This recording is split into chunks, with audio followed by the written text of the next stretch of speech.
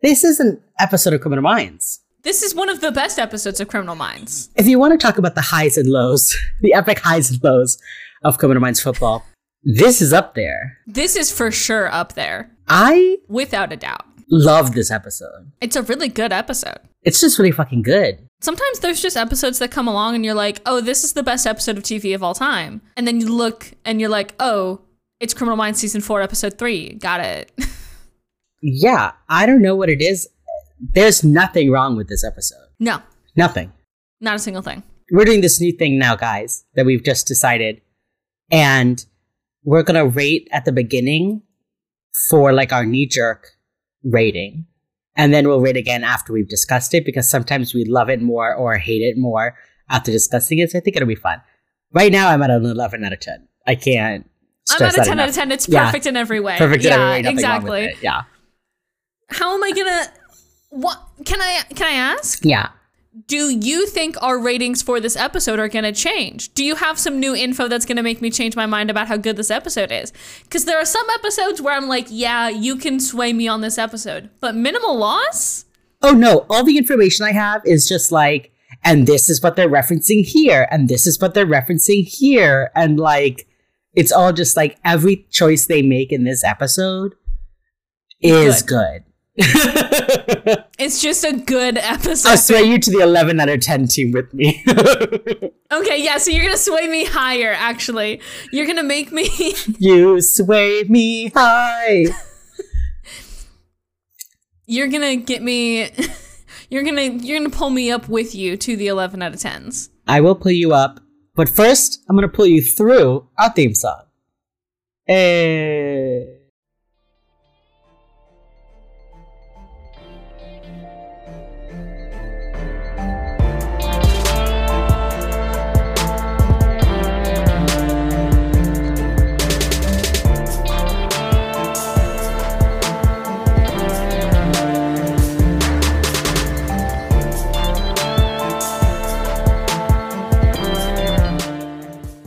Hi, listeners. Welcome to Wheels Up, a Criminal Minds podcast. I'm James. And I'm B, and this week I am delighted to say that we are talking about Season 4, Episode 3, Minimal Loss. Pow. Directed by Felix Alaka and written by Andrew Wilder. Oh, has Andrew written anything we know? Let's see here. He's been a story editor, and he also wrote... What? What is it? In Season 4, he wrote 2 episodes. They are 2 of my least favorite episodes of the season. What episodes are they? What? The answer is Elephant's Memory and Lucky. And then in this season, he wrote Minimal Loss, Normal, and Omnivore. The whole range. The jump. He has the range. The jump in quality to Season 4 Andrew Wilder episodes is insane. But also... Felix Alaka also directed. He's directed a few episodes, basically every season of Criminal Minds up till 11. What Season 1 episode did he direct? Derailed. He did direct Derailed. I knew it. The only one we liked, kind of. The only one that you liked, yeah. Okay, let's hop right into it. Let's just jump into it, because there's a lot with this episode. God, it's so good. But we do start with this $5 news screen. KQMI. They gave their editors $2 and a dream, and they were like, go get it. It is truly a PowerPoint slide. As if it is a screen of a news report, whatever. We're in La Plata County, Colorado, at the Separatarian Ranch standoff. And I'll talk about this name, the Separatarians. I spelled it Sepratatarian. I was like, that's too many letters. I'll talk about the name in just a second. So they're saying that they're waiting to hear the fate of the women, children, and FBI agents inside. And then there's a big explosion. Uh-oh. What-oh? What FBI agents? What children? Uh-oh. Cool. Cut to 3 days earlier. There's a car driving through the Colorado countryside. And you hear a phone call play that's like, help us. He sleeps in my bed every night. I'm only 15. Like, he does it with other people. Terrible. Emily and Reed and a woman, Nancy, are in a car. And the woman says they believe that the cult leader they're talking about is Benjamin Cyrus. This is going to be our first education break. Already? Already? Yeah. And I'll tell you why. The name Benjamin Cyrus, amazing choice. Amazing choice, okay? So... played by the absolute powerhouse of Luke Perry. May he rest in peace. 2019. Fucking phenomenal actor and so great in this episode. So great in this episode. So, there's kind of two things. One, there was a cult leader in the late 1800s named Cyrus Reed Teed, terrible name, who changed his name to Koresh, and he believed in Hollow Earth, and he started a church called the Koreshan Unity, which was a commune in Florida. And then he died in 1908, and the community dissolved. So that's the first. Wait, isn't also... I'll get there. Okay. So first we have that. The second naming thing here is we have David Koresh, who was the leader of the Branch Davidians who were involved in the Waco siege. Right? So David Koresh is called the Branch Davidians because they branched off of the Seventh-day Adventists. What is Criminal Minds' group called? The Separatarians. Because they separated. Branched off, separated. They picked the name based on that, first off. Okay, fair. Yeah, First clever little... Okay. First clever little thing. They were proud of themselves in the writer's room for that one. And I'm proud of them too. The second I saw it, I was like, hell yeah. Hell yeah. Okay. So David Koresh, he taught an apocalyptic version of the Bible. The whole thing of eventually the armies of the devil will come fight us and we have to stand our ground, just like Benjamin Cyrus.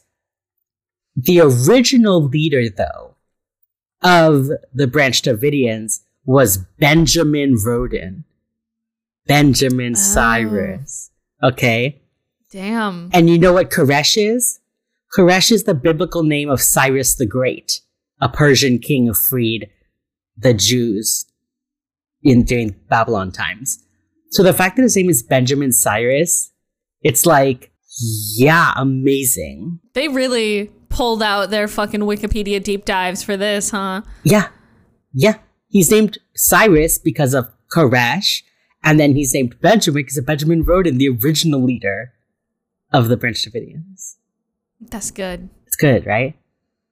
And so David Koresh, actually, the way that Benjamin Cyrus took over the Separatarians is kind of exactly the same as how David Koresh took over Mount Carmel. Hi, everyone. Editing James here.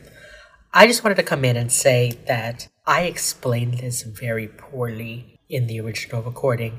So I wanted to give you guys a kind of a clearer timeline explanation of all this cult stuff. So first, we have the religion Millerism, based on a man named Miller, who believed that the second coming of Christ would be between 1843 and 1844. It doesn't happen.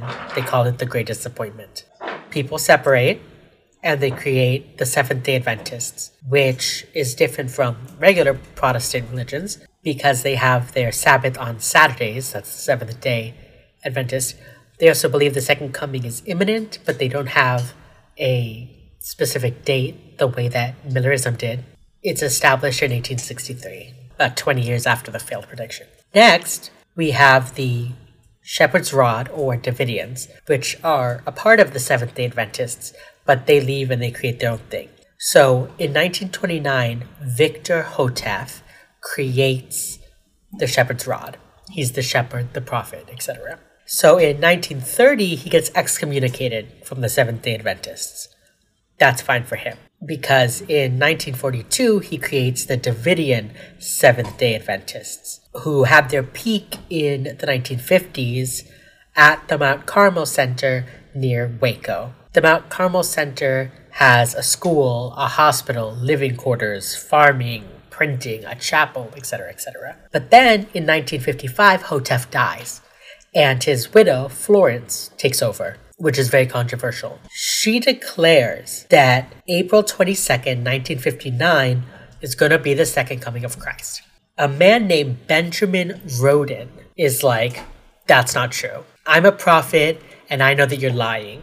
And she doesn't really pay many minds. But then a couple of months before her second coming prediction would happen, he separates. And in 1959, he creates the Branch Davidians.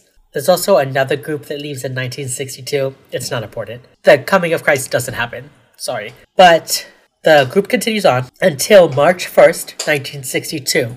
When Florence leaves Mount Carmel, she takes 5K and her most loyal people, she leaves.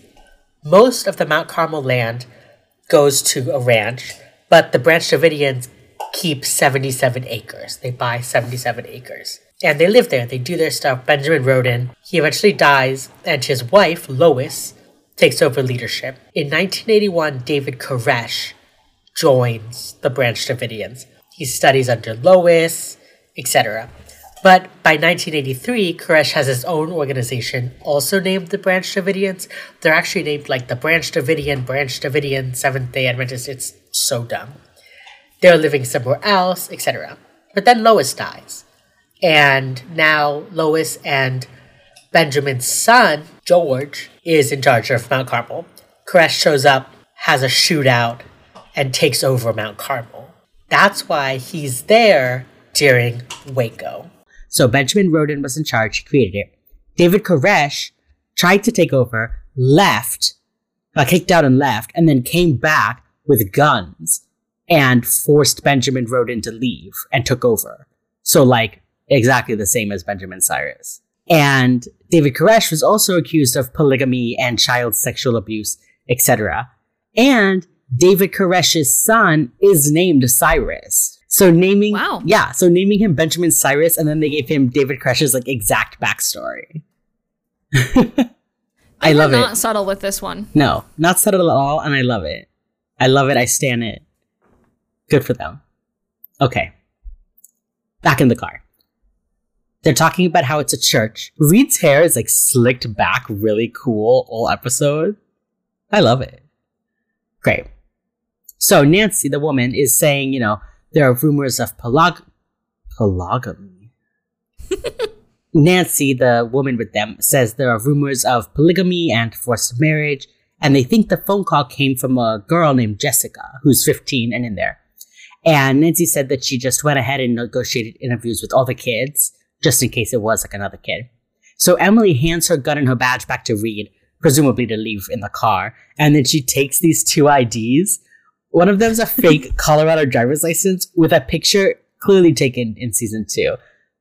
And then she has her like state ID, which is like a much more recent picture. And I literally paused it and was like, girl, you have changed so much in like 2 years. I know! She's undergone such a transformation, and it's only been like a year of in-universe time. Right. I guess it's been like a year and a half, but still, not that long. Okay. They're going to use their real names, but they'll be identified as child victim interview experts. Which I'm sure is a real thing, but it's a wild name. I'm an expert at interviewing wild job child victims. I mean, that sucks. Sucks that it has to be a job title for somebody in the world. I know, which is literally what Benjamin Cyrus says. He's literally like, has our world fallen so far that that's a job? Yeah, terrible. And the answer is unfortunately, yeah, dude. Yeah, sorry. So they roll up, there's like solar panels, people doing farm work, there's babies. Benjamin Cyrus is just like hanging out on the front steps. He has the same accent as Will. And he does not. He does. At least in that first scene, I was like, he sounds just like Will. He does not. Yes, he does. See, the difference is that Luke Perry sounds like a regular human man, whereas fucking Josh sounds like an alien trying to approximate Louisiana speech. Maybe I just hear that accent from a man and I'm like, that's the same. It is not the same accent at all. I think you're the fucking weird one for thinking they have the same accent. Whatever. He quotes Benjamin Franklin, and Reed like knows that, and so Cyrus like immediately has like Reed in his sights. He's like, oh, we're on the same page. So also a little bit of sexism. Oh yeah, obviously, of course. Duh. And Emily and Nancy go to talk to the kids. Reed is talking to Benjamin Cyrus and learns that the ranch is like self-sufficient. They get their power from the solar panels. And Reed's like, I'm impressed. And Benjamin Cyrus is like, thank you for admitting that. They're interviewing Jessica. Can we, yes. before we even get into any of this? Yes.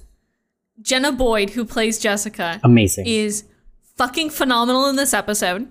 I think she and Luke Perry are really like holding this one down. This episode would not have been as good as it was if not for those two. Absolutely. But also, this episode came out in 2008. Mm-hmm. Jenna Boyd was born in 1993. She was 15 giving this performance. Oh my God.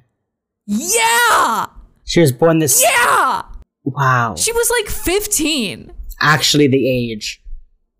Yeah. Which is like insane that she's giving that good of a performance. Absolutely. Here. I just wanted to shout her out because we will be singing her praises throughout the entire episode. Yeah. She plays such a good... She walks that really good line of zealot, but also just genuinely believes, but also seems so genuine. Like, it's so... Yeah. She's so good. She also plays Paige Hardaway in Atypical. If you're wondering where you've seen her from, it's probably that. Okay, I started watching Atypical and I was like, where have I seen her from? And then I saw the answer is Criminal Minds. Criminal Minds, yeah. And I was like, oh shit, yeah, that's true. People have problems with Atypical, but I genuinely enjoyed it. Okay. I did not think it was a very good TV show. Just, it was not well constructed. But I did like everything else about it. I was like, all right, this is about standard for Netflix fare. Yes, exactly. My standards were pretty low going in because it was a Netflix show. It is ultimately a Netflix show. Yeah, no, for sure. Okay. And she's sitting like... Oh, you mentioning her birth year, though, was really interesting because, one, it told me that I was 15 when this season came out. And two, she was born the same year Waco happened. And her mother brought her... Yeah, 1993. And her mother brought her to this ranch when she was 2 years old. So 2 years after Waco, her mom joined a religious cult. Although at that point, it wasn't religious yet, right? Because Cyrus came in 8 years ago. Yeah, so it was just a libertarian. Yeah. So she just joined like a libertarian group. And then it became religious and she stayed. But it's just interesting. It's like your daughter was like born in Waco times. You know? Yeah. Yeah, that's hard. Mm-hmm. So they're talking to Jessica, who's like, hair is perfect. She's in like a nice professional dress, hands clasped, like she's giving a job interview. Just like totally, immediately you see that she is like in this cult. She's bought in so intensely. Yeah. Yeah. And she's like, you know, we go to class, we do our chores, we respect each other like God demands. And Emily asks, you know, if she's ever left the ranch. And the mom says, no, I brought her when she was 2. And Jessica is like, you interview children. Are other children's lives that much better than ours? And Emily is kind of like, yeah, they are. Yes. She doesn't say anything, but.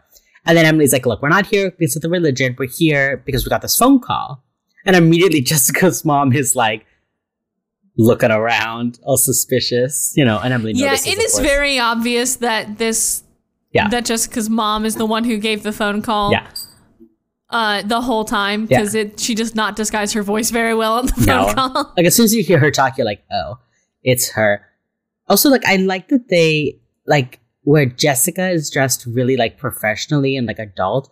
The mom is wearing like capris and like colorful shirts and like has a very childish, sheepish demeanor, you know? So, like, I do think it took a lot of strength for her to make that call.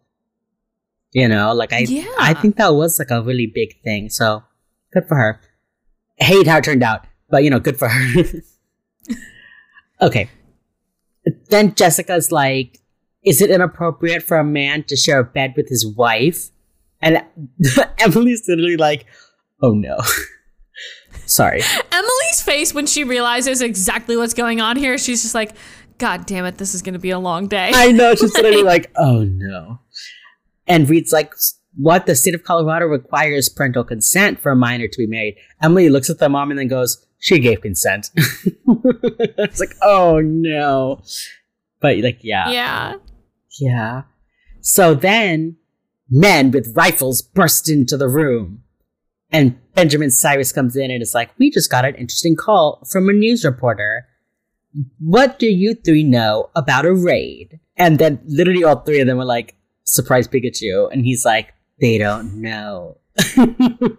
Oh no. What are the odds? Like literally, like what are the chances they go in on the same day? What are the odds? Yeah. Well, actually, we know the odds. The guy, the shitty state general did it. The odds were 100% because of this attorney general. Yeah, the state's attorney general. So we start seeing black cars like roll in, and I wrote, it's a raid for sure. Yeah. So these people in like SWAT gear, like running all around, surrounding it. And then it's like you see them stomping with their boots and like they have their guns as they go past like kids' toys that are like out on the ground. I will say the imagery of this episode does kind of slap. Like the boots on the ground running past all the children's toys. Yeah. Okay. Yeah. I have a note about that a little later. So half of the people go to the school and it's empty. And the other half are trying to break into the chapel. They find a hatch under the school floor to a tunnel, and they're like, oh, the people knew that the cops were coming. They got tipped off. The camera, the way it like looks up at the people shooting from the roof and then like down, like it looks like it's the sights of a gun, you know? Mm-hmm. Like the way it's shaking and jerking from like person to person, like trying to take in the surrounding. It's like frantic. I loved that. You really feel like you're there. Yeah, it really builds the tension of the moment here. Yeah, of like, it's impossible to keep your eyes on everyone. You feel surrounded, you know, it's hard. So Benjamin Cyrus puts everyone into a bunker, and Emily and Rita are looking around and are like, where did these guns come from? Like Garcia looked up like whether or not they had any guns, and they didn't. These are like unregistered stockpiled guns, right? And then, yikes. Yeah. And Nancy's like, this is ridiculous. And Emily's like, shut up. That was not the time. She's like, girl, just shut the fuck up. Benjamin Cyrus finds out that they're trying to break through the front door of the chapel. He goes back and he's like telling his people to stop shooting. Right. Mm-hmm. And Nancy's like, I'm going to go talk to the people. I'm a state employee. They're state employees. I'm an officer of the state too. Yeah.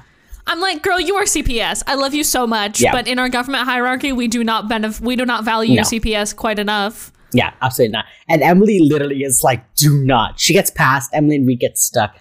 Nancy's like, hey, can I just shot dead? Immediately. Not even like bleeding out on the floor. Nope. She is shot. That bullet enters her body and her soul leaves it in the exact same moment. Oh, yeah. Her soul hisses out like a balloon, you know? Yeah. And Cyrus's face, he like rolls his eyes. He's like, fuck. Yeah. And then he comes down and Emily's like, where's Nancy? And he just goes, it wasn't us. And Emily's like, you can't have a shootout with the cops. And Benjamin Cyrus is like, watch me, I guess. You know? Sorry. Like, what do you want to say about it? What do you want to do about it, huh? I mean, like, I can. So I have these guns. I can have a shootout. Yeah. So he's like, we didn't start this. You know, they all go back up. The cops are like trying to retreat. And Benjamin Cyrus is like, we're giving you a chance to pull back. Pull back. They do because somebody shot. I really like the trajectory of this episode. They immediately make you sympathetic. It's like, you don't like this group, right? Because of the whole child marriage rape thing, right? Sure. We don't like that. Yeah. But then this raid happens and it feels a little unproportionate, you know, like an unproportionate response, right? And because you don't really like, all the guns are still like, most of the ones that you see are like in boxes. There's only a few of like the men who have guns. Like there's not like fucking guns and whiskey laying around where children can get at them. Like it feels, yeah, you're right. Like it does not feel proportional. Yeah. And it's really good in that way. Yeah, and like the fact that the raid starts and they shoot, it's like, yeah, that's like defending their home. You know, so like at the beginning, and then Cyrus gives them the chance to back off. And like the state, you know, CPS worker is like, we kind of don't like her when she's trying to do all this stuff and then she died. It like puts you against the government response. Like it feels like we got off to a bad start because of the raiders, you know, like through talking, they might have gotten somewhere. But, you know, so I like that they immediately show like Benjamin Cyrus, he's like kind. He's married a teenager, but he's like, take your men out of here. We don't want to be shooting you. Like, you know. Yeah. And I think that also, though, very much helps to build up not like a Waco-esque situation really quick, but it is a way to sort of like immediately build sympathy for both sides. Like it's a really good way to be like, hey, these are also like just people and the FBI should not have free reign to just shoot all of them. Yeah. Like that's just sort of, hey, remember how like people are people and have rights and that aren't always respected by the government? Hey, remember that? Yeah, I think it's a really interesting way to do like, instead of what I think would have been done in previous seasons, instead of making the cops and the BAU and the government like the good guys and these are the religious people are the bad guys, they've really set it up that like we're starting this exchange from a place where both sides have done something wrong. Yeah. You know? Really evens the playing field. Yeah, but I think it's really interesting the way they build that. And, you know, the BAU, I like that it's BAU agents inside, people that we're really emotionally connected to. Because, one, if they were all outside, that's too many people, too many cooks in a kitchen. Two, the fact that it's the BAU and not just like random CPS workers means that like the stakes are very high, right? Mm-hmm. And I think it's some intrigue of like, we get to see what the BAU does when they are the hostages, and we get to see them be hostage negotiators. We kind of get the best of both sides. I like that the BAU are playing from a deficit this whole game. Oh, yeah. I like seeing them trying to dig themselves out of that deficit, basically. And they do it, and I like love that they're it. playing from a deficit.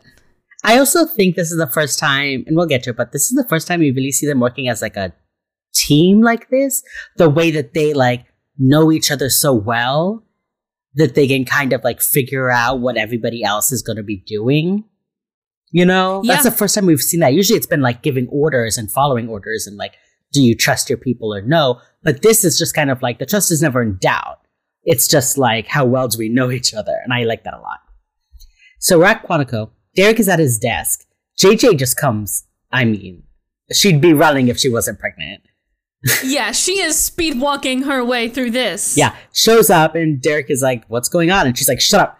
Turns on the television. There's the news of the raid is on there. And Derek goes, is that? And JJ's like, yeah, Emily and Rita's still inside. And Derek is immediately like, Hotch! And Hotch comes out. The way he yells Hotch, and Hotch immediately is like, oh shit, this is a Derek yell. Yeah, like nobody yells in the BAU bullpen, right? So the second he yells, Hotch like hangs up the phone, and he and Rossi are like looking at the TV, and the phones start ringing. And I loved that. All the phones start ringing. And Hotch goes, that means we're the lead with hostage rescue and support. Let's go. So, we're on the plane. We find out that the cult has been the subject of a 6-month-long weapons investigation. And JJ says the state attorney general, lied to her. She had ATF reach out to him. And he was like, nope, nothing's going on. Oh, and also on the news they're listening to, it says this happened when the cops tried to serve a warrant. And it's like, that was not warrant behavior. There was never a warrant in sight. And later the attorney general would say that too. No. You're trying to say that, it's wrong. And I like that this show is straight up like, that's bullshit. This guy lied to you. Yeah. And so they're like, but why would he lie? Well, he's running against the current governor, and he thought the ATF would poach this like big raid thing he was doing, and he didn't know about the FBI agents. He says that he thought it was 3 CPS workers, and he wanted to serve the warrant while the kids were safe inside the school. Never mind that we saw when they split into two groups, half of the men with guns went into the school to find the kids. So it's like... It was like, okay, so everybody's bullshitting here. Yeah, it's like you didn't care about those kids. Not like that, you know? Yeah, literally. You did not give a shit about these children. Yeah, you didn't care about any of this. You just wanted a big show, which is terrible. So then Garcia starts telling us about the place. And the place is called Liberty Ranch. It was created in the 80s by a libertarian, Leo Kane. And Derek says libertarians believe that everyone has the right to do what they want as long as they don't infringe on others. Nowadays, libertarians are known for being like hugely like anti any sort of government. Like kind of anarchy is like anti-groups in general, but libertarians just don't believe in oversight of any kind. And this is funny. There was actually a town created, I think in Connecticut, like a libertarian town, but it failed because nobody was like doing trash collection. Nobody was picking up, you know, sweeping the streets. Yeah. You know, the normal things that it takes to make a society. Yeah. There was no government overseeing civil services. I think people forget that, like, some of the stuff the government does. Like, I don't think there's wrong with an organization organizing civil services. You know, like, they gotta put trash collectors and postal workers and pay them. You know, that stuff's, like, fine. They were like, no government. People will just do it. No. And it was like, bestie. It's not how that works. Yeah. So dumb as shit, but thank you. That's the libertarians. They're the ones that, like, dress like wizards and run for local government and, you know. Yeah. Yeah. So, the man, Leo Kane, the libertarian who created the ranch, left 8 years ago, and Benjamin Cyrus took over, and he's the one who introduced religion. There's nothing online about Benjamin Cyrus. Doesn't exist. And then we found out that Leo Kane went to prison for tax evasion, and they were like, he got like 20 years. And they were like, 20 years for tax evasion? And JJ's like, no. 2 years for tax evasion. The rest were for going after 4 IRS agents with a hatchet. Like, it's so good. It was a Louisville Slugger. It was a baseball bat. That's right, a Louisville Slugger. Sorry. Come on. I love it. You go to prison for tax evasion and for beating the shit out of 4 tax people. Like, okay. They're just IRS agents. They're just some dudes. Yeah, the IRS is the government that's like just some dudes. Okay. Yeah. Back on the ranch. Nancy's body's being dragged out. We find out that 3 people died. One of them got shot through the front door. 2 of them were sleeping. 2 of them were sleeping. They were in bed. And they got shot through the wall and died. And they're okay. In this, they're like, is the baby okay? And they bring out a baby. But then later, when they're like, let them meet the orphan they made, it's like a 7-year-old girl. They keep calling this little girl the baby, but this toddler is like 5. Jessica comes in with the baby. It's a 6-year-old. And Benjamin Cyrus is like, go to the chapel, pray. And then he starts telling his man, Cole, to distribute guns. And Emily's very upset by this. Emily is like, we do not need to make this a whole thing. But like, yes, we do. Oh, I forgot to mention, Emily being so chill in the car about like the new identities and just being like, here's what we're going to do, blah, blah, blah. I was like, put a pin in it. Okay, backstory. Yeah. Okay, you're really good at this. Okay, backstory, queen, okay. Go on. Okay, yeah. Backstory, yeah. And then Emily is like, don't do this, whatever. And Benjamin Cyrus is like, God will see us through. And then he has this like unreadable look on his face. Like, okay. Again, Luke Perry is so good. So good. Here's my question for you. Do you think he is religious for real? Or do you think he has memorized the Bible and is using it as a tool for power? That second option. Okay, me too. Great. Glad that's settled. Okay. The BAU arrives at this like impromptu command center right outside the entrance to the Liberty Ranch. Hotch is like, I get to choose the negotiator. And Rossi's like, I taught them all. Who do you want? Like, I can recommend you someone. And Hotch is like, no, I want you to do it. You know, and they're like going back and forth. Rossi's like, I'm too emotionally invested in this. And Hotch is like, I mean, me too. But like, part of this is predicting the moves of Reed and Prentice as much as it is being able to predict Benjamin Cyrus. And you know them both. And Rossi is like, you're right. You're right. I'll do it. It'll work. The state attorney general shows up. And he's like, why didn't the FBI tell me they were sending people undercover? And Hotch is like, the only thing I have to tell you is that you need a fucking lawyer. Okay? The way Hotch wins this little alpha male pissing contest. I love it. The guy is like, who are you? And Hotch says, I'm going to be the one to tell the Attorney General of the United States to charge you for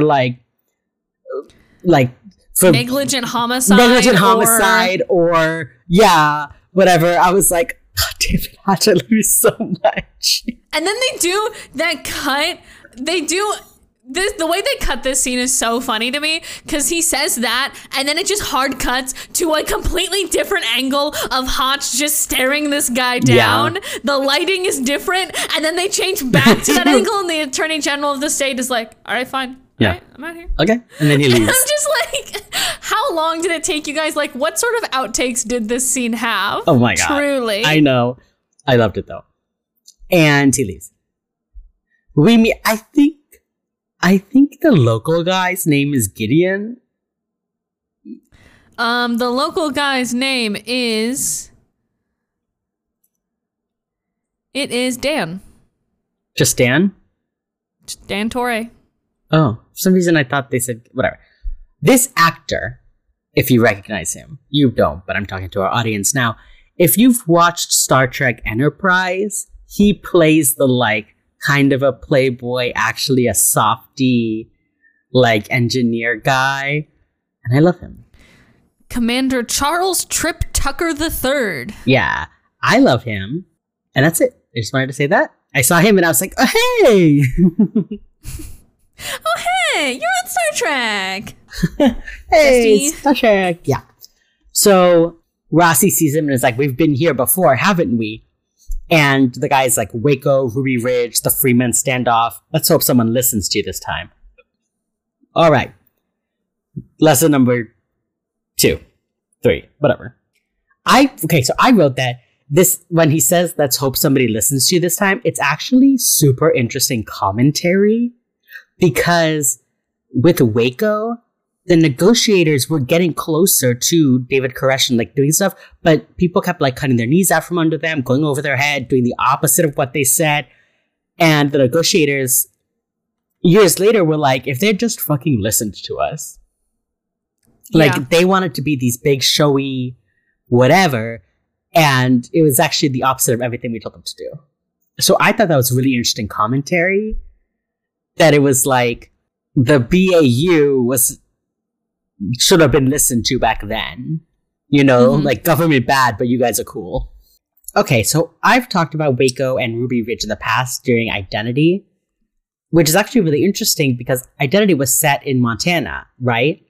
Mm-hmm. They never talk about the Montana Freemen, which is a group I'm about to talk about, even though it is also a big kind of cult standoff. So, first we have to talk about the Posse Comitatus, or the force of the country. It was a far-right populist social movement, in the late 60s. And it was basically conspiracy theorists, anti-government, anti-Semitic, white supremacy, yada, yada, yada. And they practiced survivalism. They were an armed citizens militia. And they started a decline in the 21st century, but they've turned into the Christian Patriot movement and the Sovereign Citizen movement instead, basically. And they believed they were true Israelites chosen by God. And they said that the Jews seek to help Satan destroy civilization and undermine white citizens' rights through the Federal Reserve and the International Revenue Service. The IRS is literally the devil. And damn. Yeah. And so that's the Posse Comitatus. The Montana Freemen were kind of based on them. They are Christian Patriot groups, which is one of the spin-offs, and believed in being sovereign citizens, which means that they were no longer under the authority of the United States government. This is in 1996 in Montana. They started their own little town. In 1994, the town that they were in, Justice Township, was foreclosed on, but they refused to leave, refused to be evicted, and they had conducted their own like fake trials of public officials and like wrote their own like writ of execution against a federal judge, and were like, fuck you guys, we're declaring war on America. We're our own country now, essentially. And so the FBI did like a sting operation and ended up having to do this kind of like standoff with the Freemen, the same way kind of like Waco and Ruby Ridge.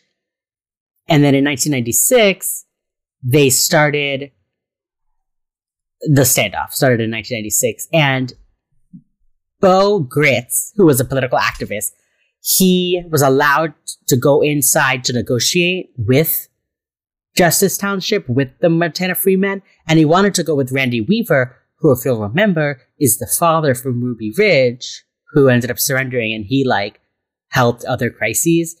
He was there, and Gritz wanted to take him in, and they wouldn't let Weaver go in with him.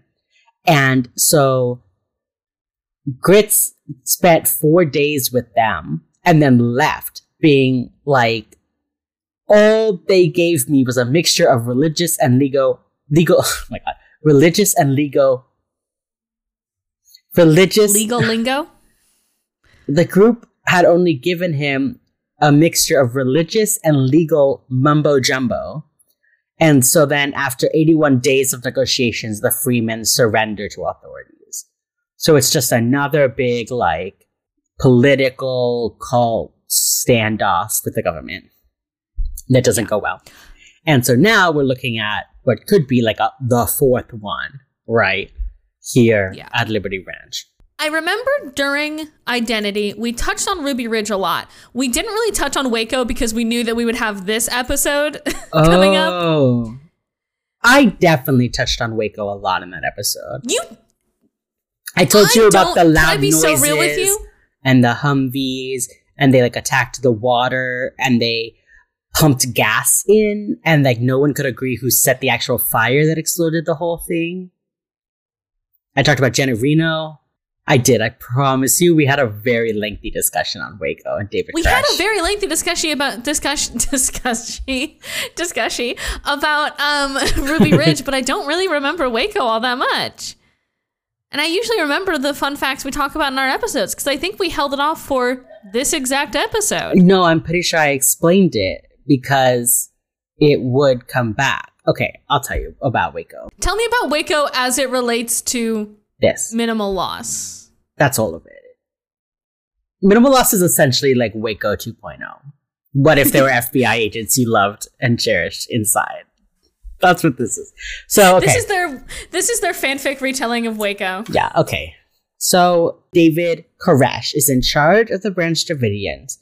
He is headquartered at Mount Carmel Ranch. There's so much here. There's like 8 documentaries about this. Okay. Basically. And I haven't seen any of them. I'm going entirely off of your information. Wonderful. Basically, he's like buying and selling weapons, and that's like how they're getting money for their group.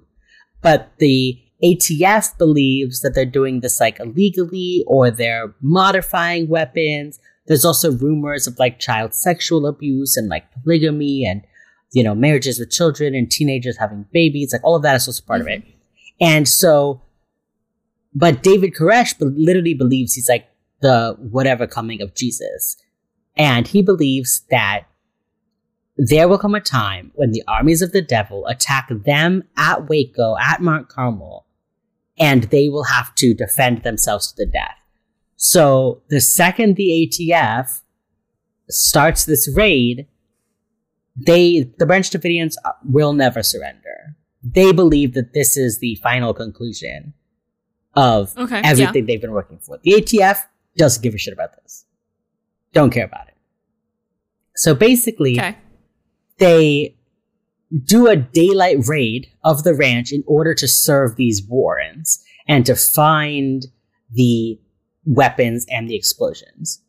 Oh, and it's important to know too, so the way they end up being able to get a warrant is David Koresh's brother-in-law is stopped by for traffic stuff. His car is stopped and they find illegal weapons. So they're able to tie that back to David Koresh and to the Branch Davidians. So now they're going to do a raid But there's a news reporter on the way to Waco. He stops and sees a mailman, and he's like, oh yeah, I'm about to go cover this big raid that's going to happen.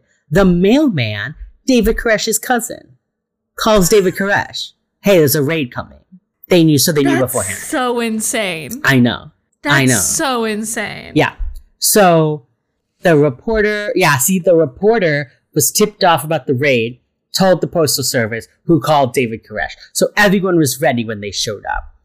Right? Which is very similar to this episode where a news reporter, the shitty state attorney general, calls the news to say there's an FBI agent. News reporter calls Benjamin Cyrus and is like, hey, there's an FBI agent in there. Right? Yeah. So it's very similar to that. And so there's, I'm not going to go through the entire raid. There's so fucking much that happens in this raid. If you want us to do a deep dive into Waco and how Criminal Minds writers have fanficified their Waco, let us know. We'll do it. This episode is literally how Waco should have gone. But essentially the Waco siege is, there's like a first wave of people run up. One of them gets shot and dies, just like the episode. And then because of that, they're going to do a bigger raid. You know, they're all like, we just came to serve a warrant and you shot us. Mm-hmm. But doing that for shootout, a bunch of the water tanks that they used to be self-sustaining got destroyed. So they had no water and they couldn't get food shipments. So they're like struggling inside this compound, right? And the FBI, or not the FBI, the ATF and all the people there are like blasting noise, the sound of like rabbits being killed. They're like at all hours just blasting noise to keep them from sleeping and to like throw them off. And it's crazy. No, it's absolutely crazy. And that's fucking insane. Yeah, and so they put a bunch of like sleeping gas into the building, and they say like, oh, we didn't put it where the children were, but they like flooded the entire compound with this gas. So, like, you know, who's to say? And they do manage to get some children out. They do manage to get some people out. But when the children and their parents came out, they immediately separated them, the children and the women. That's fucked up. Yeah, so all the children are like extra traumatized, right? And all of this is going on, and then somehow it's debated whether the Branch Davidians did this or if it was like a bullet or something from the government, but a fire starts, and there's all this gas, and the whole place just goes up. 76 people died, including 28 children. And, you know, at the time, it was seen as like, oh, these crazy, you know, conspiracy theories, like, it was the Branch Davidians. They did this. Mm-hmm. They attacked us. It was very much like anti those people. And in recent years, as things have come out, it is looking a lot less favorably on the government. Yeah. And I mean, I still, you know, we don't support cults or child, you know, pregnancy in this house, but they didn't need to be exploded to death, right? Yeah, we can sort of agree that nobody nobody needed to do that. Yeah, so there's that. But this episode, think about how many overlaps there are with this episode.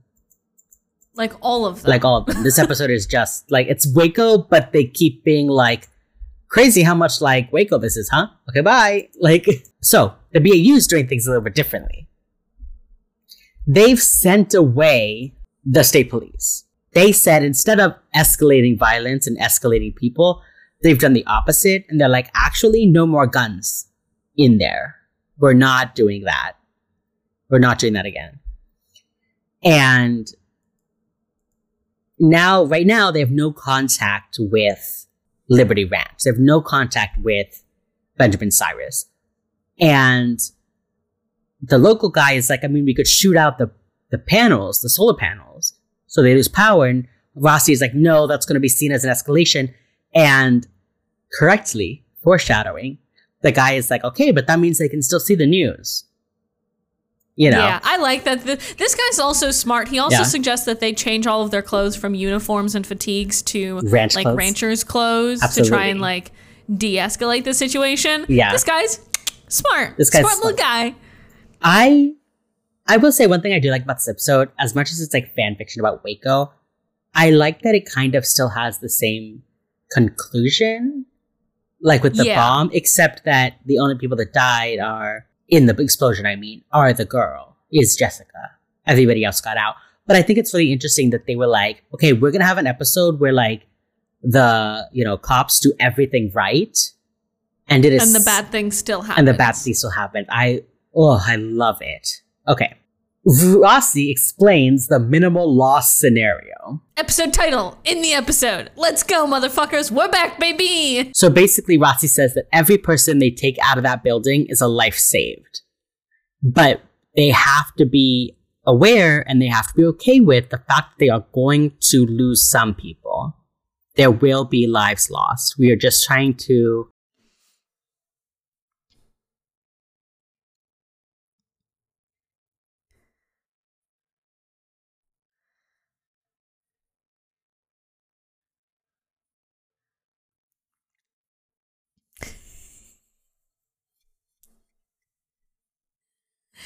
And he's right. And it's just like a pyramid scheme, really, when you think about it.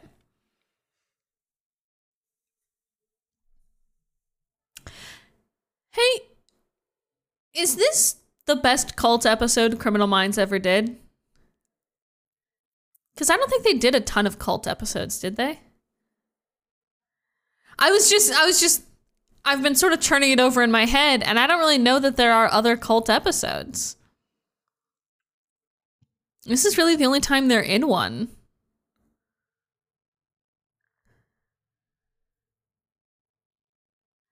Yeah. How do you do better than this? The answer is you do not. You don't. Aha. Criminal cults featured in Criminal Minds. In season 1, The Tribe, there's that guy who's like starting a cult, the fake Native American cult, right? Oh, yeah, but that I don't consider a cult because that's just one dude. Yeah. Then we have, in season 9, Persuasion, the Las Vegas Sewer Vagrants. I wouldn't say they're necessarily a cult. Yeah. They're just kind of a bunch of people who live together. In season 10, The Forever People. Oh, right. That's a good episode, too. Good ep. Yeah. And then in season 13, there's the Doomsday Preppers in the episode The Bunker. And then there's the Believers in the episode Believer. All right. But there's not many. There's not many, yeah. I'm kind of surprised by how few there are, really. In more than 200 episodes, there's 6 cults. Well, I think the thing is, 1, cults aren't really serial killers, right? And 2, there's only so many ways you can get a cult, right? Yeah. I think so. I think the cults in this show, there's this one, which is the like Christian cult. There was like a pseudo Native American cult. And then it's like the like, we're going to live forever by like breathing sunlight cult. Then there's like a survivalist one. They like hit all the types of cults, and there's only like 6 or 7. Yeah, they really hit the big ones. Yeah. Yeah, I don't know why. To me, the BAU is much more of like a social game, and cults are just entirely social. That's fair. I do think it wasn't included on that list, but there's an episode where like the crimes, it's like girls being abducted, and it's like a mother and a father, and they bring their son to like kidnap a little girl who then gets yeah, I remember that one. I would call that a cult.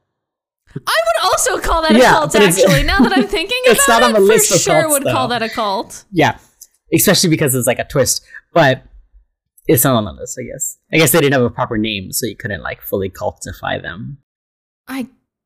This is the best one, though. This one's the best. Okay, pyramid structures. This stupid little diagram he draws. He draws like it's like a leader, and then just under leader is diehards, and then there's a big section at the bottom that he goes followers, and then he just draws a line between diehards and followers, and it's like, we're trying to save the followers. And I was like, did you need to like draw Did you need to draw this, actually, though? But it's in the background for the rest of the episode, and I do love that. That's another fun Criminal Minds tattoo. The little robot, and then this like cult triangle. Like I'm gonna get a sleeve of Criminal Mind tattoos, but it's all just like shit that nobody would think of as Criminal Mind just tattoos. Like tiny background whiteboard drawings.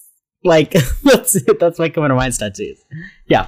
Okay. And then I think this is kind of sexist. Derek is like, followers are women and children, and we can save them.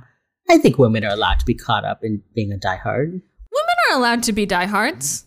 Although, now that I've just said that out loud, I think it's good that they say this, because in the end, who's the biggest diehard? The teenage girl. A woman, yeah. Yeah. Yeah. So they're like, the followers are women and children we can save. So you never really think of Jessica as anything other than a victim. But she is, obviously. She's been totally brainwashed. I'm not going to say she's anything but a victim. But that's interesting. Right away, they're like, don't think of her as that. We're going to save her. But no. But you don't. But you don't. But you won't. Yeah. So they're saying, at first they want to get like 1 or 2 people, then they want to get more and more, etc. And they'll go in when it finally gets bad. And they describe cult leaders as charismatic sociopaths. They're like mirrors to make the people who believe in them see what they want to see. And the biggest thing right now that they can do is undermine the perception that they're invaders. They're going to wear like ranch clothes. They're going to be super chill. Rossi changes into his grandpa jeans. It's great. His fucking dad jeans. I know. So they make me laugh. I love anytime Rossi wears jeans. Actually, I take back anything bad I've said about it. I'm into it now. I like it. I'm into it now. I'm done being a hater. Now, I love. No hate, only love. Grandpa jeans. Okay. We cut to the nighttime. A little girl says, the baby says, "You killed my parents. Are you gonna kill me too?" And they're like, "No." And Cyrus is like, "Hey, who am I talking to?" It's Rossi. He's like, "Look, the way he says, by the way, before this happens, Cyrus says, "Let them meet the orphan they've made," which is also a very hardcore metal band name. The orphan they made. Orphan they made? Okay. Okay. There's some metal lines in Criminal Minds, and that's one of them. So Rossi's basically like, "I sent the police away. It's only, the BAU and the locals. How do we resolve this?" And, Cyrus is like, the way to resolve this is to like, leave us alone. Leave us alone. And Rossi's like, "Can't do that. A policeman died. Sorry. Now it's real. Why don't you put the guns down and come out? I'm here to make sure like this isn't your final battle." Cyrus is like, there will be a final battle. And Rossi's like, "Not today, please. If you don't mind." "Not today. Not this one." So he's like, "How are the social workers?" You hear like one is dead and they all like brace themselves. And then they're like, "Her name is Nancy, whatever." And then they're like, "Who cares about Nancy?" And as long as it wasn't Reed or Emily. Which is so fucked up. I know. But also, I get them. I know. So Rossi's like, "Well, can you send the wounded out? We'll tend to them." And they're actually going to send in supplies at first light. And Rossi's like, "I'm going to go. I'll make sure that Reed and Prentice are okay." And they plant bugs in the supplies. And the local guy is like, "Will Prentice and Reed, know our tactics?" And Hotch is like, "Yeah, the BAU wrote these playbooks. They'll know that our number one thing is getting ears on the inside. They'll get people talking." And they do. Okay. The next morning, Rossi drives up with supplies in like a pickup box. He carries them inside. Again, the camera's shaky and shows us what he's paying attention to. He drives up. He has a pickup full of like 5-6 boxes of supplies. 1 box. Carries in 1. And leaves. Does not carry in any of the others. Leaves the pickup there, or just dumps the rest of the supply. Just carries in the 1 box. I know. In my memory, others came out to get the rest of them, but that doesn't happen. That does not happen. They do not leave that church. No. So, interesting. It's so weird. He goes inside, the door closes. He's like looking around for Emily and Reed. And Cyrus is like, "Here's the kids, here's the guests, the children are under our protection." And he's like, "Can you ask them not to force us out? Can you tell them that I'm not crazy?" And Rossi does look at Emily and Reed and is like, and then Rossi offers his hand to Benjamin Cyrus to shake, and they shake hands. I was like, "Good move, Rossi. Good move. Good move, old man." So then Benjamin Cyrus starts pouring wine for everybody. And he's like, "We're celebrating because we're one day closer to being with God." And Emily and Reed are noticing that Jessica literally worships Benjamin Cyrus. The way she's looking at him is devotional. And, she wouldn't have made that call. She wouldn't have made that call. And then Jessica's mom comes over and is like, pss, pss, pss, pss, pss. And Jessica's literally like, get out of my way, get out of my way. And Emily is like, interesting how she comes between them. Okay. And then everyone drinks. So now we have to talk about Jonestown. Now we get another real bummer on our hands. I am not going to go into the whole history of it, but basically Jim Jones started a church in America, decided he wanted to move to an island, but it turned out to be really terrible for like growing plants and things, and everyone was miserable, and he got like started getting crazier and crazier. And a senator and a news team, a journalist team, go to the island, go to Jonestown, and one of the people living there sneak him a note, basically, that's like, get us out of here. So the senator is like, okay, I will. And he takes a few people and he's getting ready to leave, and Jim Jones is like, okay, bye. But when they get to the airstrip, Jim Jones's people just shoot them all dead. Kill the senator, kill everybody who was trying to leave. None of them get to leave. And then, because that's happened, he goes, okay, we are going to, basically, everyone's going to kill themselves. And he had been doing these kind of routine loyalty tests. And everyone says, you drink the Kool-Aid. That comes from Jonestown. Yeah. Because he would do these tests, what they would do, it was actually Flavor Aid, it was store brand. But they would fill these tubs with this juice and make everyone drink it. They never knew if it was poisoned or not. But in this case, it was poisoned. And they would like make their children drink it, even the babies. And anyone who tried to run got shot.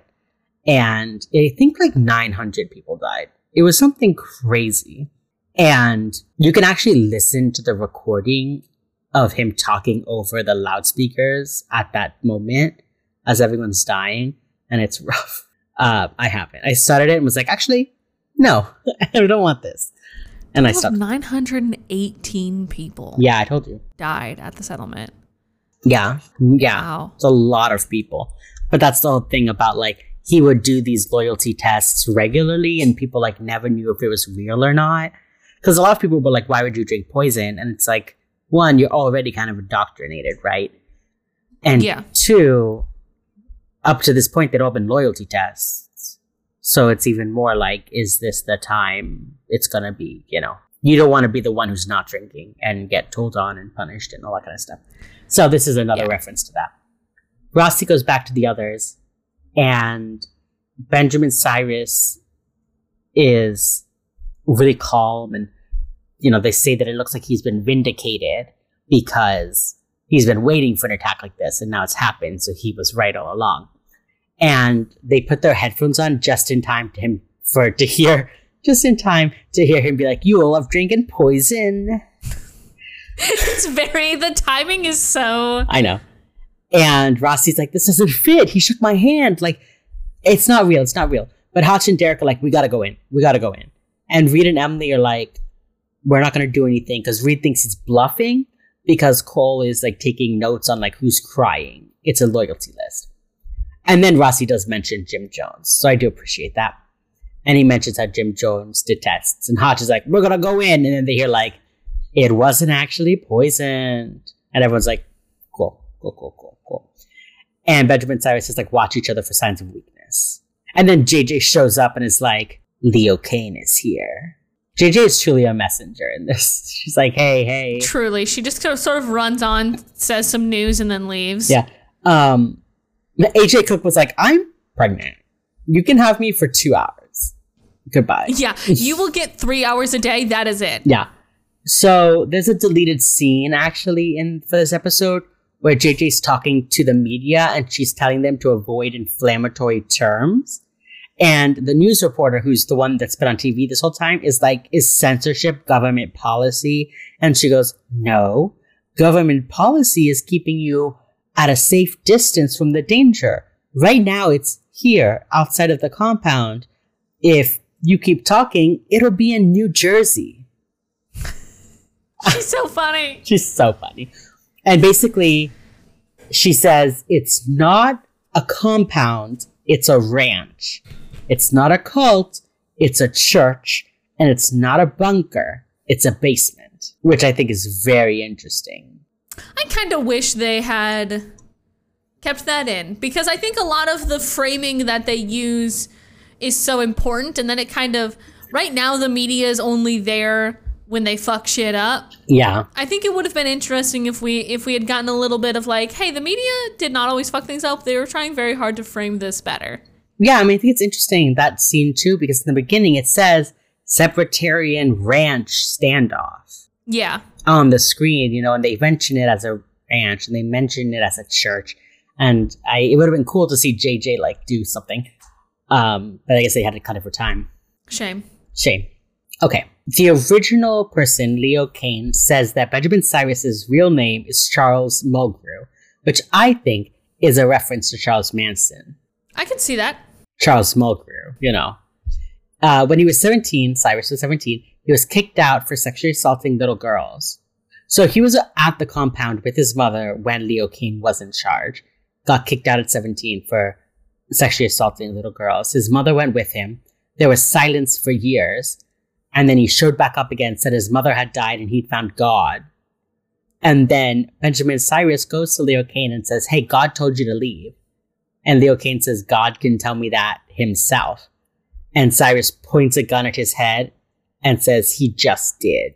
And kicks him out. Which is amazing parallel to the last bit of this episode. Where Rita's like, you can't do this. And Cyrus says, if God didn't want me to do this, he'd stop me. Derek comes in, shoots him 6 times, and Reed's like, he just did. Yeah, it's one of my favorite Reed moments, actually. Oh, yeah. Yeah. I really like that Cyrus ends up being killed in the same way that he kicked out Leo Kane. And Leo Kane says it took him 20 years to build that ranch. And then he got kicked out by this asshole, you know. So, Garcia looks up Charles Mulgrew. He was convicted at 18, right after he left the ranch, for statutory rape. And then inside the jail, he was a model citizen. Like, truly. And she said that he helped in the AIDS wards, like taking care of prisoners who had HIV. And Derek goes, that's good stuff. And she says, damn straight. And I enjoyed it. Like, yeah, he's like this terrible guy, but they're like, yeah, but he helped like with AIDS. And everyone's like, right on. Back to what we were doing. Big win, yeah. Yeah, everyone's like, we support AIDS people here. Thank you. So I never caught that before, and I enjoyed that little like. I also do think that's mainly just Derek telling her, good job on your research. Thank you for being thorough. But I do like the sort of alternate history that you've just made where they're like, yeah, he's sort of a terrible pervert, but also did help the gays, I guess. Oh. Well, she did. She's like, no, I'm a model prisoner. And she talks about the AIDS ward, and he goes, that's good stuff. But I guess you're right that he was probably like additional research. He was talking to her. Yeah. I don't think they're really complimentary of this guy at all. I thought they were like, good stuff to help people with HIV. That's on me. I'm gay. Sorry. Okay. And they're like, his being to prison is actually worse because he knows what they do to child abusers. So he's like, extra not going to go to prison. And so then Hotch goes, hey, JJ, tell the media there's been no proof of sexual allegations. Like, that's not a problem. And then JJ goes, shut up. Watch this. Watch this. Bad time. Yeah. And apparently the news presenter guy is like, the state's attorney's office has told us there's an FBI agent inside the ranch. No word as to why an agent was sent in alone. And listen, there's 2 parts of this, right? Mm-hmm. 1, what the fuck is this guy's problem? What the fuck is this attorney general's problem? Like, what is this guy's problem? He got fired for sure. For sure. Like, for sure. And 2, I like that the news, I like the way this came back. I like the way that the guy at the beginning was like, they're going to be able to watch the news. And then it came back like this, you know? Yeah, I do like it. I like they called their shot, the shot landed. Yeah. I also do kind of like how it's very much shows, what's the word I'm looking for here? It's very interesting that this attorney general is continuing to play against them, even though theoretically they are all on the same side. So now he's sort of just like trying to take them down with him, you know? Him. Yeah, I mean, I think that this is also a nod to Janet Reno in Waco. So Janet Reno was the United States Attorney General during Waco. And she was a piece of fucking shit, okay? And she's the one during the Waco standoff that authorized the FBI assault. She said that, you know, she was told children were being abused. So she was like, okay, kill them all. Like, she's the one who really pushed for chaos and pushed for it to end the way that it did, honestly. And she sucks. And she's terrible and I hate her. And I think that this person, this state attorney general is playing the Janet Reno, is playing the, like, sometimes it's politics are messing up the work, you know? So Reed and Emily are just like hanging out in the bunker. And Benjamin Cyrus comes in with Cole with guns and he says, which one of you is the FBI agent? And they're both like, what are you talking about? And he puts a gun to Reed's head and is like, I don't even feel bad about this. And Emily's immediately like, it's me. It's me. It's me.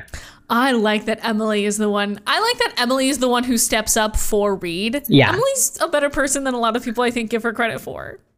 And this is why. Oh, Emily's an amazing person.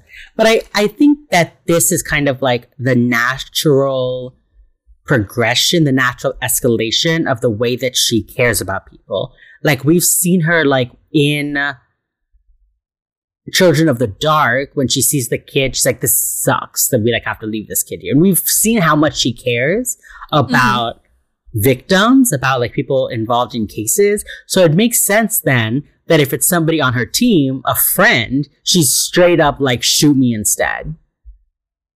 Shoot me instead. Because, like, for all she knows, he's going to take the gun from Reed onto her and just shoot her instead. Yeah. Like. And there's no hesitation. Yeah. And she's like, no, it's me. It's me. It's me. Like, God, what a good person. I know.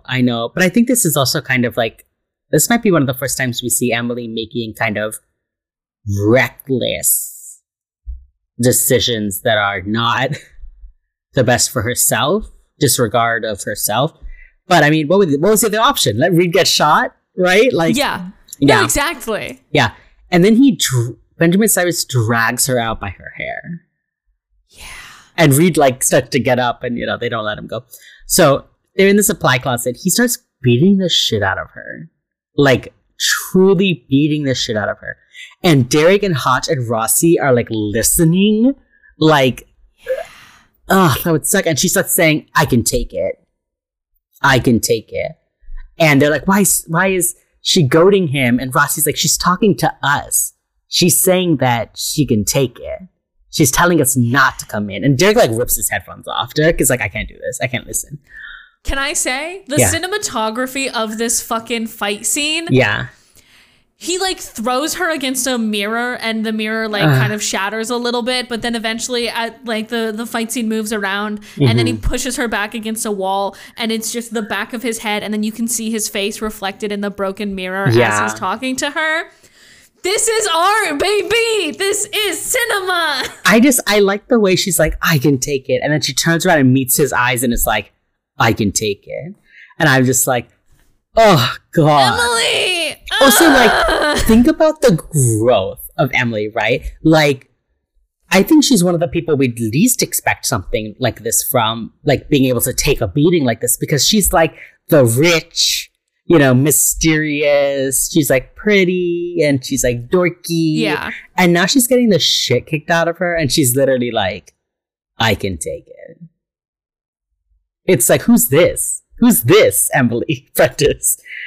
What is this? We've never seen this girl work out a day in her life. And now she's getting the shit kicked out of her and she's fine. She's like, truly fine the whole time. Yeah, wild. Absolutely wild. And I love it. Also, Paget Brewster and her acting is so good here. We see, like, Emily's hands like have this like slight tremor to them, and the way she like her like body keeps, her torso keeps like twisting and like writhing in pain every time she's thrown. It's so good. It's so good. I love it. And I mean, Patrick Brewster, you're acting the woman you are. The woman you are when you act. The woman you are. And I think, but I mean, I think it makes sense because, you know, Emily Prentiss and Patrick Brewster are so different, right? Like just the way they hold themselves and they moves, and she gives Emily, like Emily talks with her bottom teeth a lot. Like she always like uses her bottom teeth a lot, and like the lip licking, and like she has all these little things that she's given to Emily, and just like the way she carries herself, her voice, it's all different. So it makes sense that she has this like control of her body then to be able to like get the shit kicked out of her and look terrible. Yeah. And then I said, they take her upstairs and put her in bed, and she's bleeding from so many places. Truly, she is just so bleeding.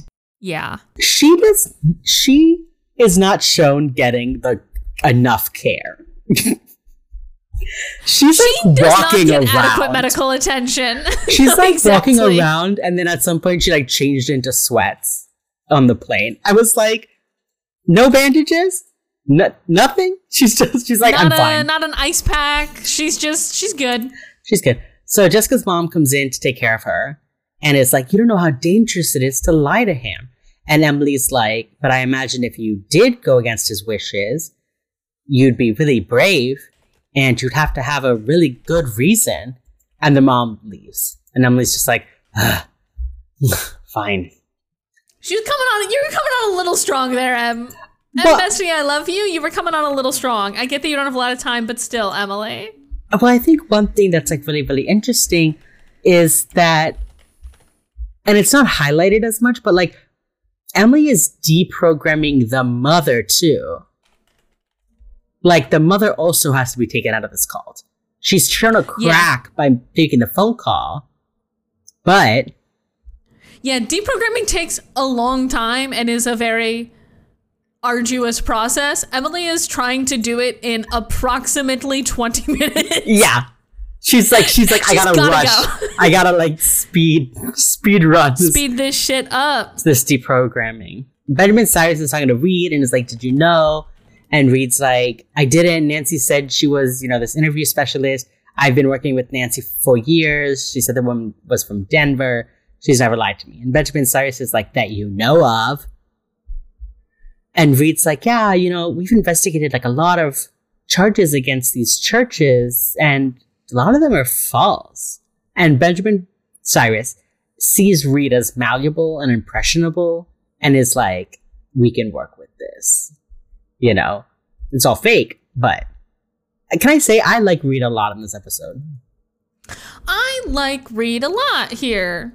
He does a really good job of like showing his terror and like showing himself making quick decisions, but he's doing it. He's reining it in so hard. Can I say? Please. I think I like this Reed because he doesn't talk quite as much. Yeah.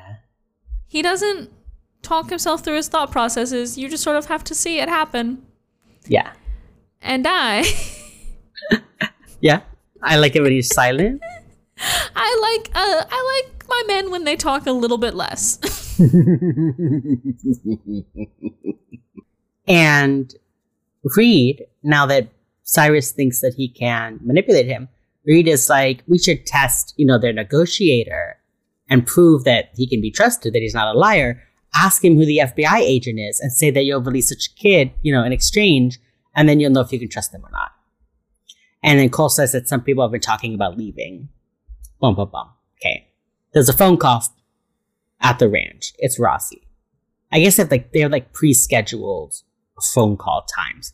So Rossi calls. Yeah, they say our 7 a.m. call. Yeah. Like it's a fucking I know. like it's a fucking Monday morning meeting. Like we'll circle back on this synergy at our 7 a.m.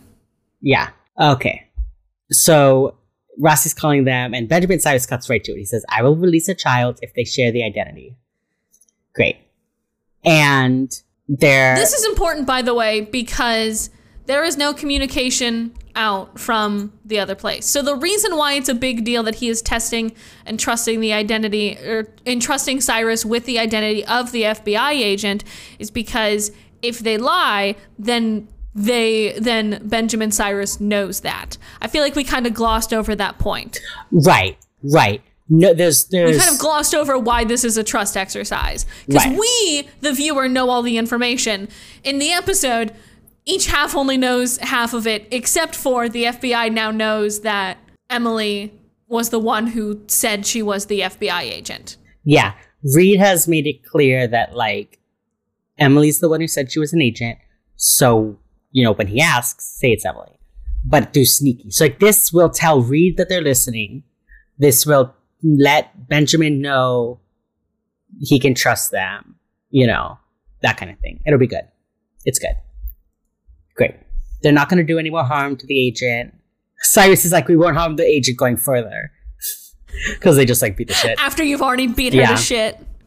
And they send out the kid. Let them meet the orphan they made. Wonderful. Such a hardcore line. So hardcore. Such a hardcore line. Derek takes his gun off and he goes and he gets the girl. And Rossi's like, I'm taking a big risk by trusting you. The FBI agent's name is Emily Prentice. She came in with 2 child service workers. And so, like, great. Now he trusts them. So Benjamin Cyrus is like, look, I'm going to do another sign of good faith. Assemble everyone, get Emily. And he's, you know, once everyone's assembled, he's like, I know that some of you have lost faith. And he's just naming names.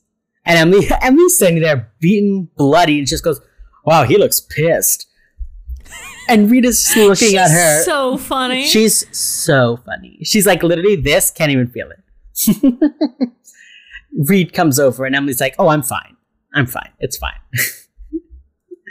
And then Reed says, Reed tells Emily to listen for a sign of what time the raid is going to happen. And then he goes back to Benjamin Cyrus and is like, I told Emily she shouldn't have lied to you. And Cyrus... I think this is Reed laying it on a little bit thick there. This is the one point where I was like, if Benjamin Cyrus is going to ever catch on, this is the point where I was like, all right, you're laying it on a little bit thick there. I think it's... You know what I mean? I think it's good, though, because, like, they were talking, like, oh, Nancy's never lied to me that you know of. So, and he's like, yeah, you're right. We should talk about... He's like, we'll talk about trust. We'll talk about not lying. So it makes sense that when he, like, goes over, he's like, you shouldn't have lied. Lying's bad. And then he goes back to Benjamin and it's like, you know, don't worry. I told her lying is bad. But you're right. Yeah, I thought it was like, this is the moment where I was like, almost, I was like, oh, Reed, you kind of are trying a little bit too hard to impress this cult leader, and I think he's going to see through that. But he doesn't. It's just like, I was like, this is the moment where I'm like, oh, if this is ever going to go bad, this is it right there. Yeah. But he doesn't. And Benjamin Cyrus releases the people who failed the test. He's like, go for it. So they all come out of the chapel, and Cyrus tells Rossi, I'm going to surrender at noon tomorrow. I want the press there to make sure that I'm treated fairly. You'll get details in our 7 a.m. call. And then he's like, oh, also give me food. And he says fried chicken with all the fixings, which is another reference. John Wayne Gacy's last meal was KFC. Oh, really? Yeah. So I think that's a reference to that. And I thought it was just a reference to the fact that fried chicken fucks, actually. Actually, fried chicken fucks. I just think that's, you know... It fucks. Sure. If you're gonna have to feed a lot of people for not a lot of money, fried chicken fucks. Yeah, fair enough. And all the fixins. And you see and them. All the fixins. You see them with like corn cobs, putting corn cobs into things. Like, it's pretty funny. Yeah. Yeah. And, you know, Cole's like, why are we letting these people go?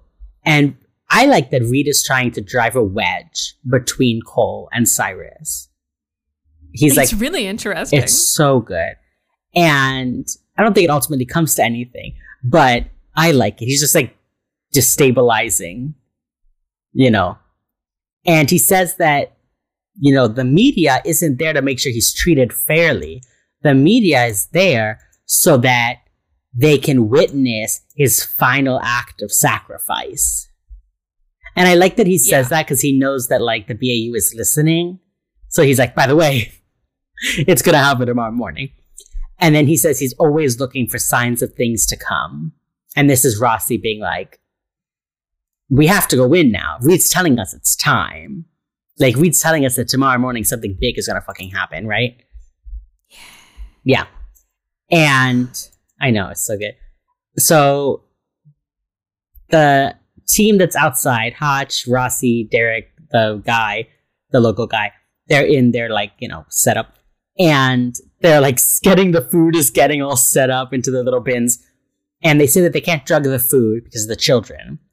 And they decide that 3 a.m. is the best time to come in because, like, that's when your biological rhythms are off. It's like a weird... Which is true. If you're, like... Yeah.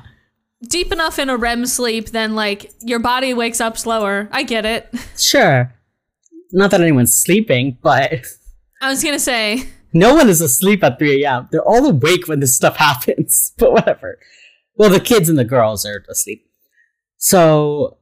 Benjamin Cyrus mentioned Waco at some point, and so the local guy's like, I know what we need to do. We need to get Humvees, which is something they had at Waco. And so then it's like, how do we tell Reed and Prentice what time the raid is? And so Hotch writes on one container, like, new owners, new hours, open until 3 a.m. And it's like, hope Reed sees this one container.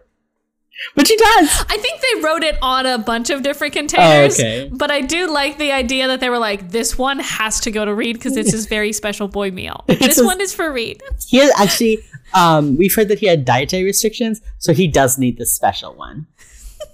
It's his little Happy Meal. Yeah. So, his little Happy Meal. Hilarious. Okay. And then Emily's in her bed. She's like, using her heel to lift the window, like the blinds of the window, which is like, how are you using your abs after that beating? But whatever. She's tough as nails, huh? So she starts saying, like, I know that you're coming. I need to know what time. I need to get the women and children out. And she just says the same thing over and over again. And someone is like, she's talking. So Derek uses, like, the scope of a rifle, like a sniper rifle, the red light, and is like 3 dots, it's 3 a.m. And then she goes, okay, Reed's on the first floor somewhere with Cyrus. Please remember the children. And I, like, love that. Emily is like, please remember that there are children here. I know, and I love it. Emily cares so much. Yeah. So much. It really, like, kills all the time. me. All the time. She cares so much about everything, everywhere, all at once. And I love her for that, actually. So. She's the best of us. Okay. Reed sees the container and is like, oh, he literally, like, cannot control his face. He sees the container and he's like, oh, I see. Yeah. And Benjamin Cyrus is like, you can go if you want. You don't have to stay here. And Reed's like, I think I'll stay. Like, someone needs to tell your story. And then Cyrus kneels down and starts pulling out, like, TNT. Like, sticks of dynamite. Old ass looking TNT too. Fully like, sticks of dynamite. This is some fucking Looney Tunes ass bullshit. That is, like, handmade sticks of dynamite. Yeah. This is the shit they were using on Lost. Do you remember season 1 of Lost? I did not watch Lost. They found this old, it was like in season 1, I think, they found this old ass pirate ship that had, like, the world's oldest TNT on it. And the reason I mentioned this is because, number one, it looked the exact same. It was the old ass sticks of TNT. But also because one guy grabbed a stick and, like, moved it too suddenly and then fucking exploded. Oh my God. So I'm like, this is the old ass shit they were using on Lost. That's fucking hilarious. Okay. Da-da-da-da. Jessica's mom comes back to bring Emily water. I think her name is Carrie. Brings Emily water. And Emily is like, Cyrus is planning a mass suicide. I know you made the call. Let's go. Her name is Kathy, by the way. Isn't what? It's Kathy. Kathy. She's like, Cyrus is going to blow everybody up. We gotta go. And the mom is like, no. Well, the mom is like, why are you telling me this? And Emily's like, because I have faith in you. I believe in you. And the mom says that there were other girls, but basically they got too old for him. And now Jessica is his wife. And the mom is like, I need to get her out before she gets too old and something happens to her. So Emily is like, the FBI is coming at 3 a.m. And the mom's like, no. And Emily's like, get the kids to the basement. Let's go. And the mom's like, no. And she leaves. And Emily's face is literally like, oh, fuck. Like. Yeah. She's like, now I'm really going to fucking die. Yeah. She's like, I told somebody I shouldn't have said anything. Yada, yada, yada. Oh, God. But it's fine. It's nighttime now. Hotch says, I know that I can't go in there. And I like that we finally see Hotch being like, I'm in charge. I can't get blown up. I'll stay here. It's like, I can't hear anything. Right. So Rossi's going to go in. And Hotch is like, I can't live with myself if something happens to them. And Rossi's like, you're not alone. Like, we all will. Old men. You know, yeah. Old men who care about their families so deeply. Can I say something? Later, when everyone is like out, Hotch goes, I think all the kids are out. But in the background, it's like Emily going over to Reed and Derek. And in my head, Hotch was like calling Emily, Derek, and Reed his kids, being like, I think the kids all got out. For a second, I was like, that's cute. And I was like, wait, no, he means like the children. Okay. So the mom is like walking around. Kathy is walking around. And she sees the bombs being set up. And she's like, oh shit. Like, Emily was telling the truth. Cyrus is doing bomb stuff while Reed watches him. FBI people are getting their vests on. Emily's just sitting alone in that room. And, like, that must be the worst part. Like, she has, like, no idea what is happening. Yeah. She literally just has to wait. And that sucks ass. And then Kathy wakes up her daughter. And you're like, oh, she's doing the right thing. Great. The mom comes in to get Emily. And she says, oh, she's the one who's like, it's a bomb. I saw them setting up the bombs. I told Jessica that Cyrus wanted her to gather all the women and children. And so she takes Emily too. It's 2:45. Boom, boom, boom, boom, boom. Great. Cole comes into the chapter and gets Benjamin Cyrus and is like, you have to look outside. He does. He sees the cars and he's like, they lied to us. But he's not going to blow things up yet. He's going to wait until they get closer. And then he goes outside and he starts firing off his gun into the air. He's like, I want the press to be watching my moment of faith. Terrible. Yeah. Yeah. His moment, his little like Rambo-ass moment where he just walks outside and just fucking fires a gun. Stupid. Man-ass move, can I say? Yes. Honestly, he's a man. Yeah. Yeah. We see Emily leading all the kids out, whatever. Okay, a flash grenade goes off, I think in the bunker. They surprise a guard, and upstairs, Cole and Benjamin Cyrus are like, that came from inside the building. Let's go check the fuses. Okay. Derek is in the bunker with the FBI people. They're getting the kids and stuff out. And Emily's like, I'm not going to leave until we get Reed. Hello. But then Jessica realizes this wasn't Cyrus's idea. And she manages to like get past her mom and out of the bunker before they stop the mom. And Emily finally is like, okay, fine, we'll go out. Reed is like quoting scripture at Cyrus and being super annoying. Yeah. Like, why do you think this would work? I like when plot points are just like, let Reed do his annoying Reed thing. And that's like the thing to do. Yeah. Yeah. And Cyrus points his gun at Reed and like hits him. And I wrote Reed's out of his depth. Like, this is where Reed is like, he has reached the limit of what he can do, you know? He doesn't know how to handle anything now, which is like completely understandable. And we see the FBI defusing a lot of the bombs. Like, they basically do all the ones that are under, but obviously they can't go in the chapel yet. And this is where Cyrus is all like, if God wanted to, God could have stopped me. And Derek shoots him, and it's like, he just did. And then Reed... Such a raw... That's raw. Line. Yeah. I like that Reed was like, he didn't like my Bible verses. God just told you, bitch. Like,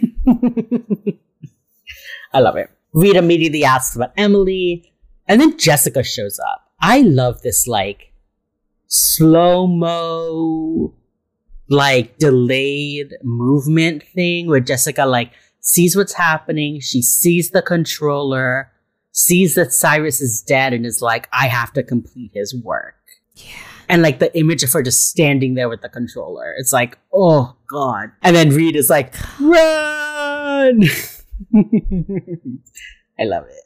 And then we cut back to the news report from earlier with the explosion in the compound. And, like, this is that moment. You know, we see everyone kind of running around outside in the smoke. And Emily and Ross, okay. Emily goes, Reed, Morgan. And I was like, she's so like the way Derek, you could write a whole Emily fic about this. The way Derek like couldn't listen. Derek couldn't listen to Emily being hurt. And then at the end, Emily is like, Reed, Morgan, where is he? You know, I'm just saying. And then we see Reed and Morgan come stumbling out of the building. They're not going to kill them. Duh. Okay, Emily goes over and hugs Reed and then just starts like full body sobbing. They're so special to me.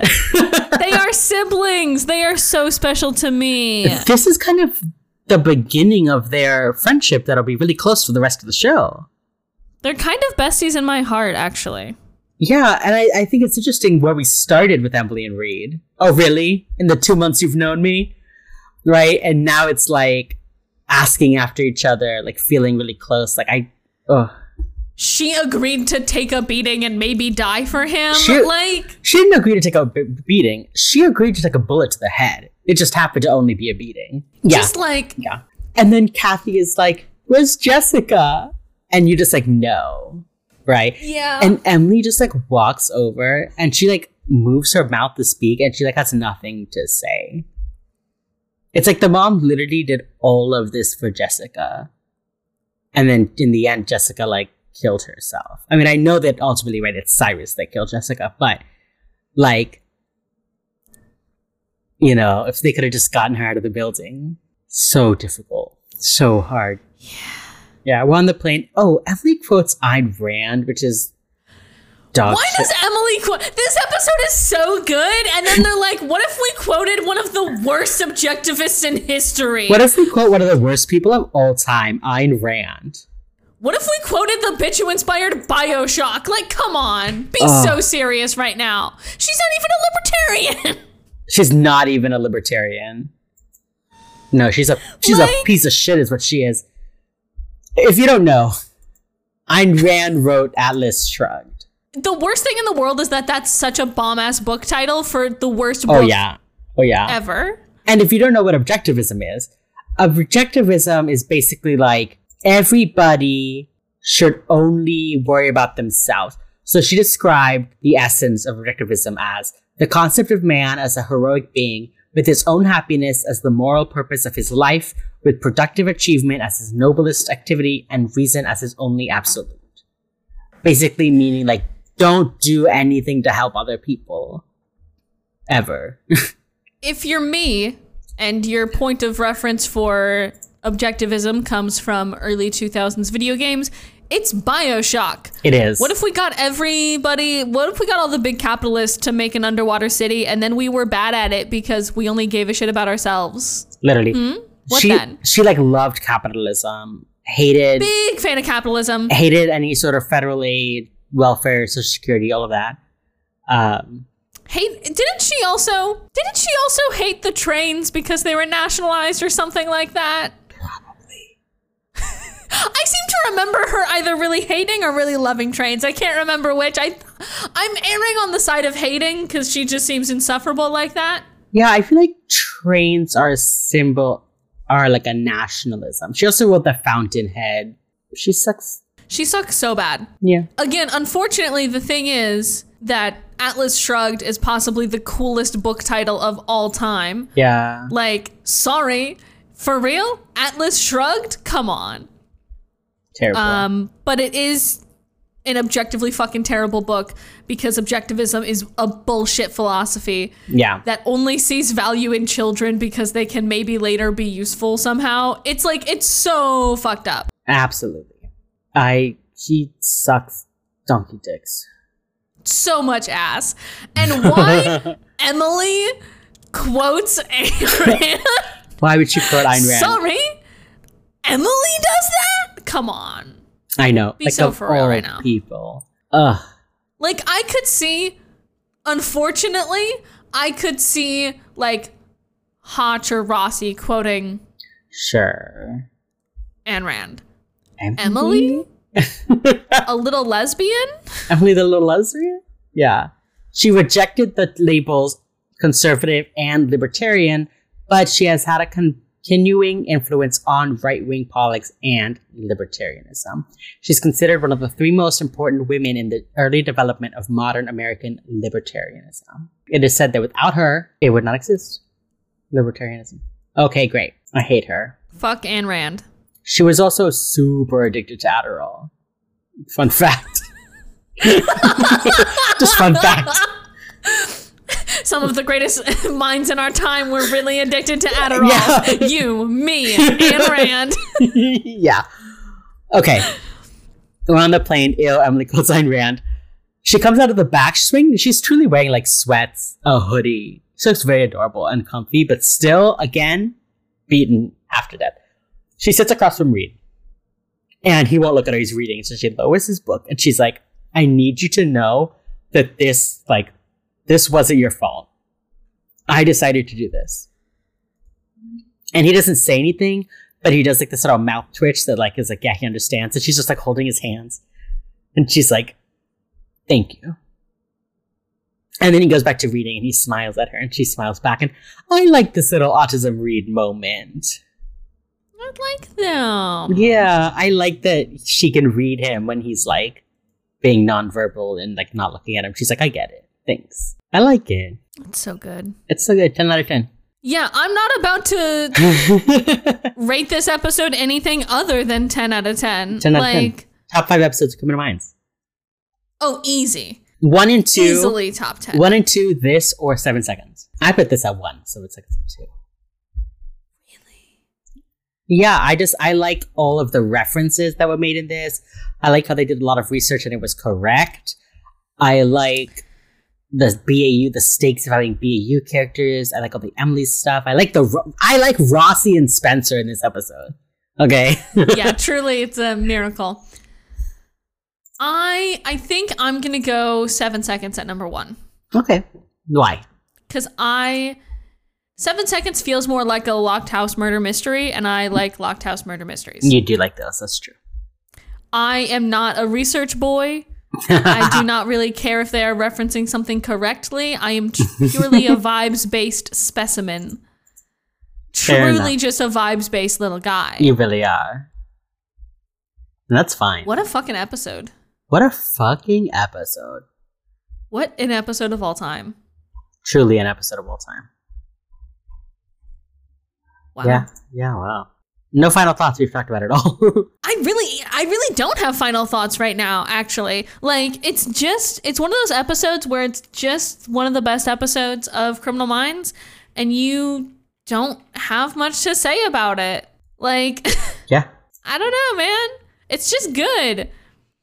This is like me trying to talk about my favorite episodes of fucking Person of Interest, where I'm just like, it's just really good. Trust me. Trust me, it's just really good. If then else, it's just one of the best episodes of TV of all time ever.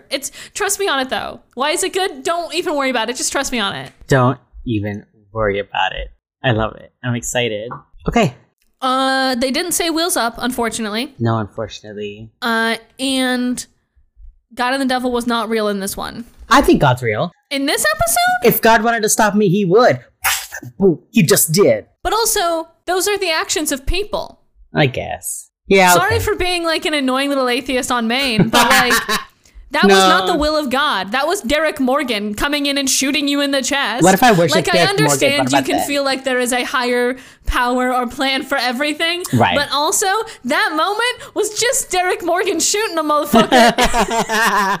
Okay. Next week, season 4, episode 4, Paradise. The Will Wheaton episode.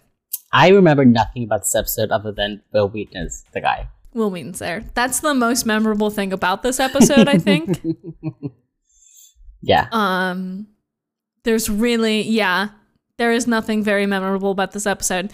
I really like that we go from the high of mayhem to the low of Angel Maker to the extreme high of minimal loss. And then we're just like, we're just going to be sort of like doing a cool down period for a while because we have Paradise catching out the Instincts Memoriam. And then we get a weird, really good episode with Masterpiece. And then we're like 52 pickup. And then we're like, anyway, and then we'll just like kind of chill until Demonology and Omnivore, I guess. Like, I guess. I'm excited. I'm excited. It's going to be a good season. I'm very excited. Why are you saying it's going to be a good season? We're already 3 episodes in. I know. I'm just also... It's 25 episodes long, though. We're like a fifth of the way, I guess. And we're pre-recording a bunch of these, so... 25. 3 over 20. We're like an eighth of the way through. We got a lot. We got a lot to cover. And boy, howdy, are we going to. Starting next week with Paradise. You can find us anywhere anywhere you get your podcasts at Wheels Up Pod. You can also find us anywhere you find your socials at Wheels Up Pod as well. That's it. That's all I got. James, do you have an ending quote for me, bestie? I do. Me watching season 1. I can take it.